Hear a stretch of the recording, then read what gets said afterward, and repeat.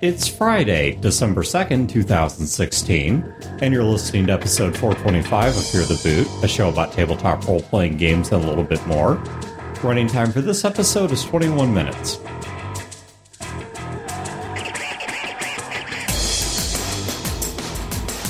Welcome to Fear the Boot. My name is Dan, and this is the last episode that you'll be getting with just me here solo. I know this for a fact because we've actually just cut a full-length episode with the regular hosting rotation and all that stuff. The reason you're getting this episode first is because the fully staffed episodes, because of the complexity of the audio and the length of the content, and the fact that they're all a bunch of mumble-mouthing jackasses, which makes them harder to edit, slows down the process of release. So you'll be getting that next week. You have me for one more week, but then everything will be back to normal. So I have two announcements, and then I'm going to get into a gaming topic. The first one is Fear the Boot is doing a Secret Santa. I say Fear the Boot, but it's the community. It's not the podcast itself, though I will be participating in it, and I think I saw one or two of the other hosts are.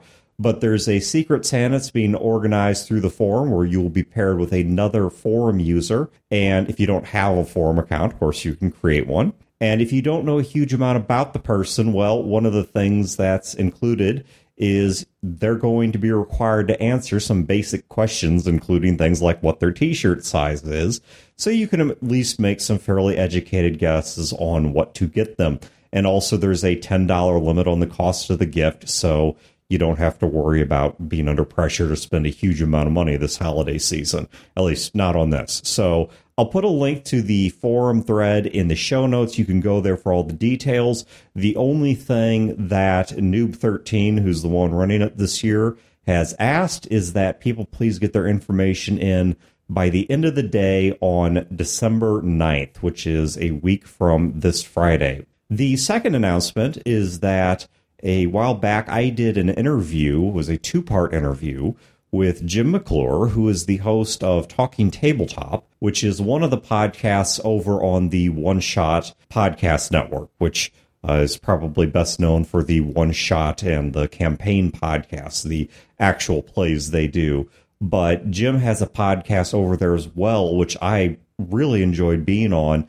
But what he tries to do is to talk to people that are involved in role-playing games or role-playing game media, in my case, and talk to them about what things are like, kind of behind the scenes, behind the product. Talk to the people as opposed to talking to the subject matter, I guess.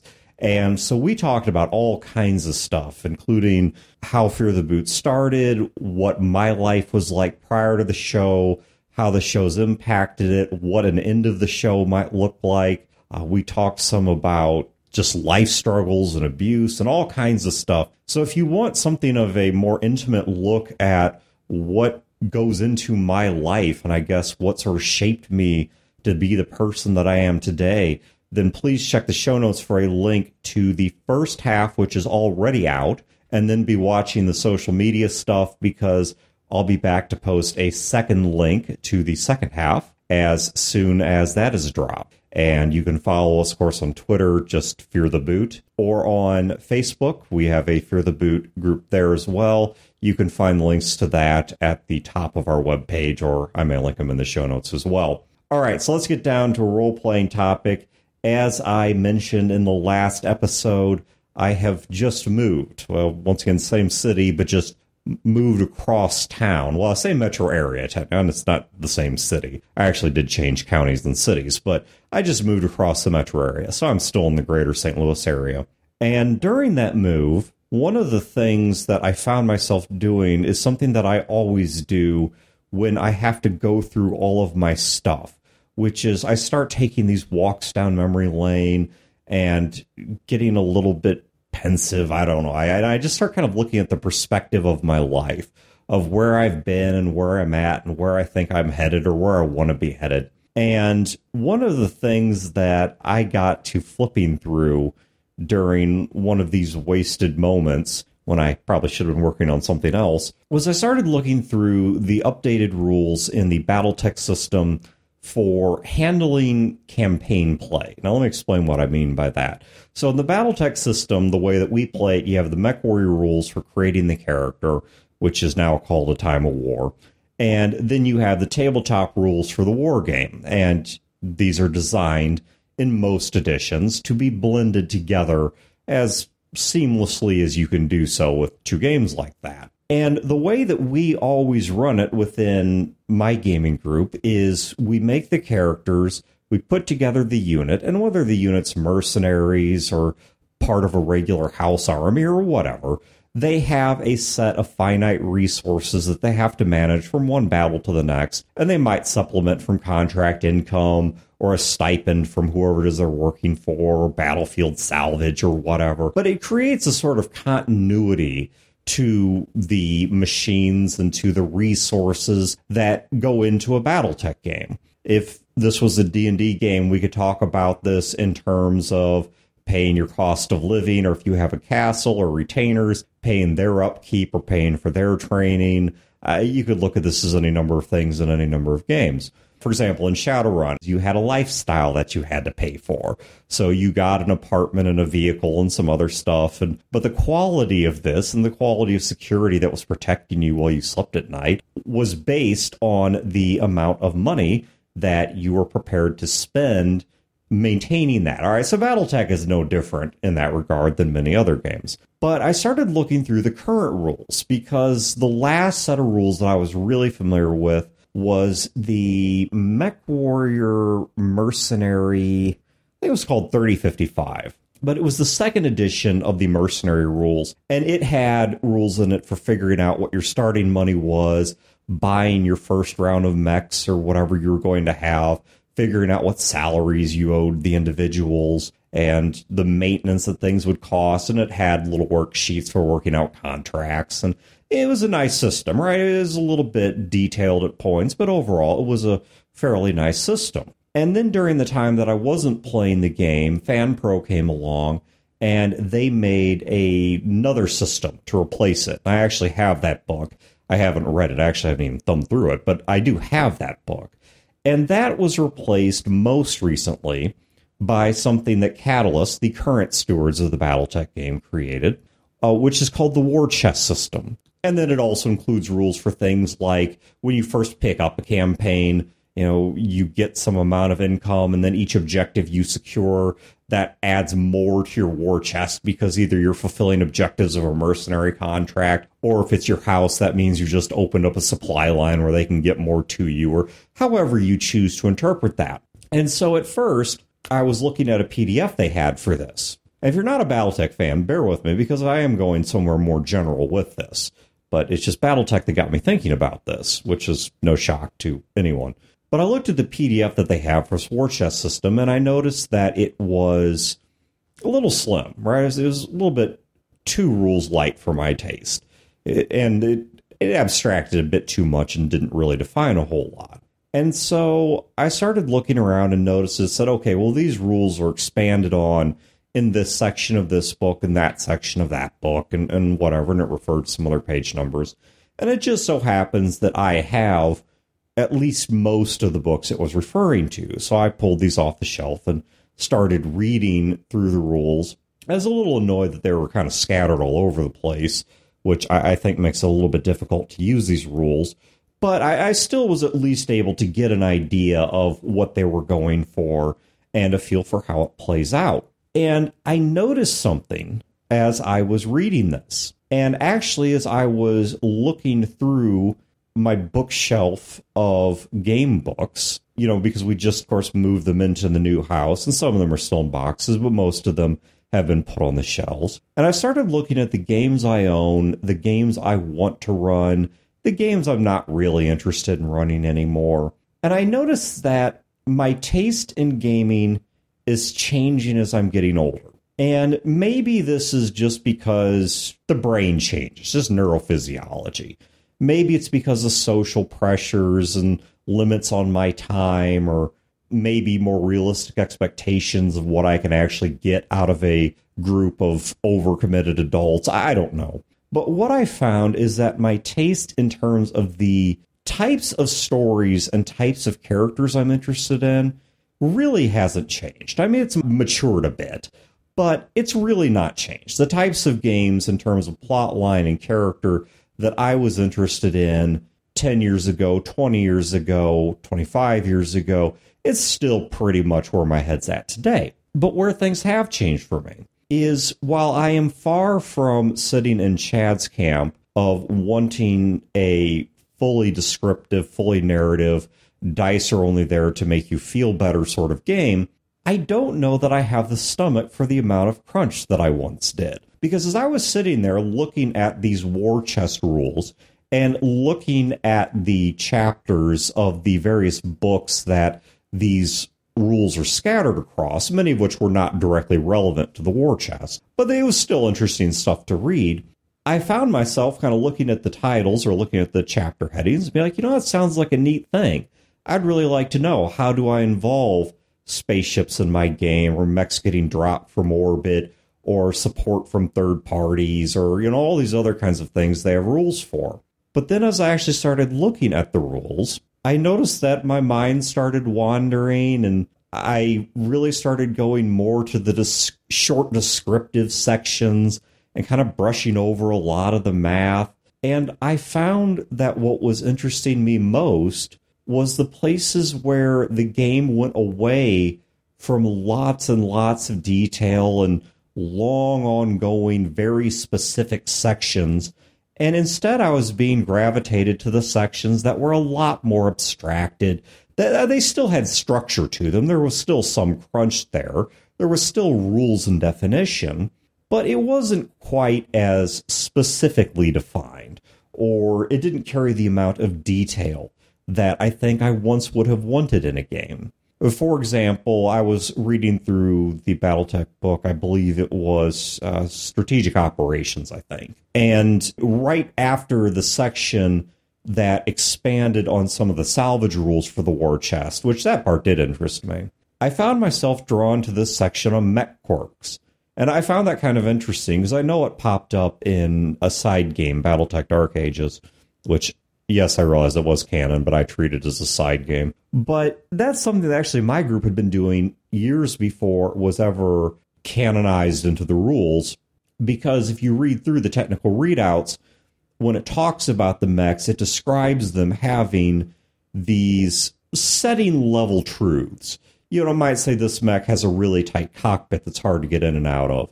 Or this mech has a gun that's uniquely well aimed, or something like that. And what I would do is when we would play Battletech is I would give people the option of opting into this system of mech perks and flaws, is what I was calling them, and they now call them quirks, where I would basically say, okay, well, your mech has maybe a bonus to hit with this particular gun, but it says in here that there's also a jamming problem with one of the ammunition feeds.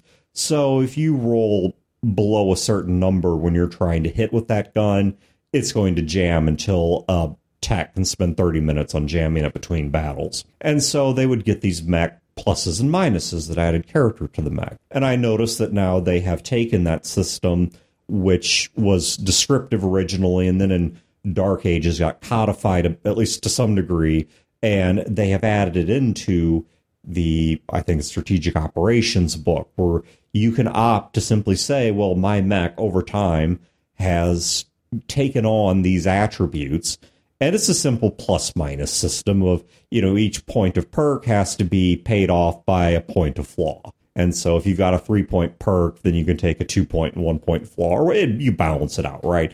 For anyone who's played Savage Worlds or anything like this, this is not an unfamiliar sort of system. But I suddenly found myself very interested in that. And yet all these rules that I had originally gone there looking for, and a lot of the rules that even I wasn't necessarily looking for, but I still was fascinated by, I was interested in them.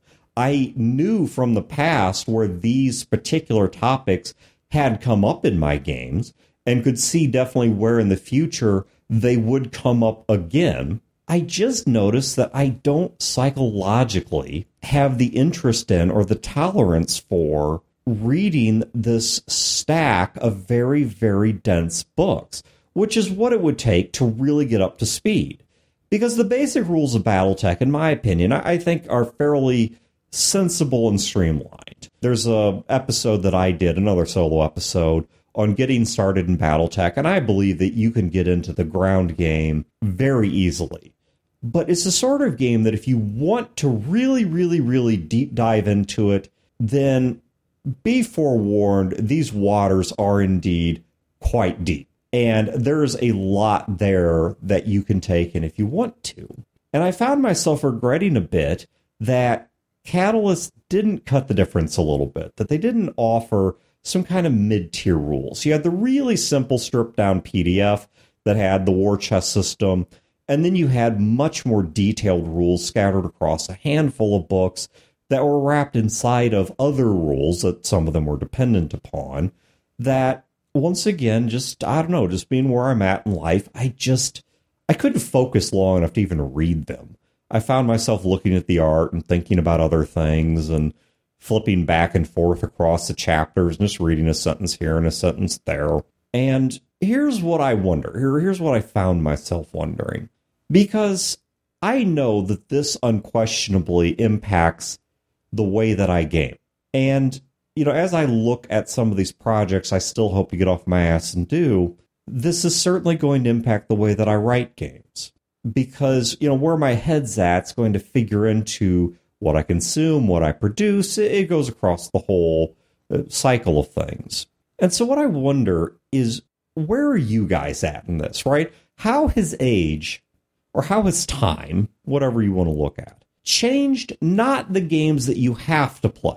And what I mean by that is I realize you may go from one group to another, and the new group you're in just isn't interested in a title that you really love, or they insist on playing high crunch, low crunch, whatever. But that's not what you're wanting, right? That's just the reality of what you have to deal with. Or maybe it's gotten to the point where your players are only available once a month or something like that, and that's changed things. But this is not your ideal, okay, right? I'm talking about the ideal here. This is where your head's at. This is what, if all other things were equal, you would want to do. Because, see, the reality is, it's not just that I don't think the groups I'm in have the stomach for the crunch, because I think some of them do. But I'm not sure that I have the mind space anymore to actually chase this, to sit there and read through multiple books that are each multiple hundreds of pages long and really dig out all of that detail. And so what I'm curious is, what have you noticed about your games that's changed as the years have gone by? Not just because of the fact that the realities of your life have forced you to change them, but because your changing tastes have made you want to change them. This was something that I noticed even in the last episode I did where I was talking about Transformers. In the way that I did it originally, the game, it was not super crunchy, but there was a lot of research crunch that went into figuring out how the system ought to work. We did a lot of study on the Transformers that were out there to come up with the numbers. And I noticed that the way that I balanced things was there was a lot of distinctiveness. There's a lot of specificity between the Transformer modes and the individual weapons and things like that. And as I was sitting there looking at the rules, I was actually on the fly mentally redesigning them to be a little bit more flat. I mean, it wasn't going to become some purely descriptive system. It wasn't going to turn into Fate or Amber or something like that. But I certainly did notice that my thought line was much more about the nuance, the character, the simplicity, the types of things that comes across better in language than it does in math, and the types of things that come across better in what happens around the table than what happens in the details of the book. And so I want to hear from you guys. What's changing in your life, and why do you think that is? Why is it, assuming this is even the case at all, that what it is you want to play, whether we're talking about setting, system, quality of rules, quantity of rules. The stories are getting darker, lighter, whatever it is that's changing. What is changing in your games? And I want you to think about why. And once again, specifically the things that you have chosen, not the things that life has thrust upon you through circumstances. So there's my parting thought for you. Once again, next week we will be back with a regular show and a full cast. And please do check the show notes for the Secret Santa stuff and also the first half of the interview that I did with Jim McClure on basically who Dan is as a person. So anyway, have a great week and great games, and we will catch you guys next time. This has been a production of Fear the Boot, copyright 2016. Listeners are free to use this episode in any non-commercial endeavor so long as credit is provided to feartheboot.com. You can find previous episodes and other resources at feartheboot.com. Fear the Boot is also a member of the RPG Academy network of shows. You can find other great shows in this network at therpgacademy.com/network.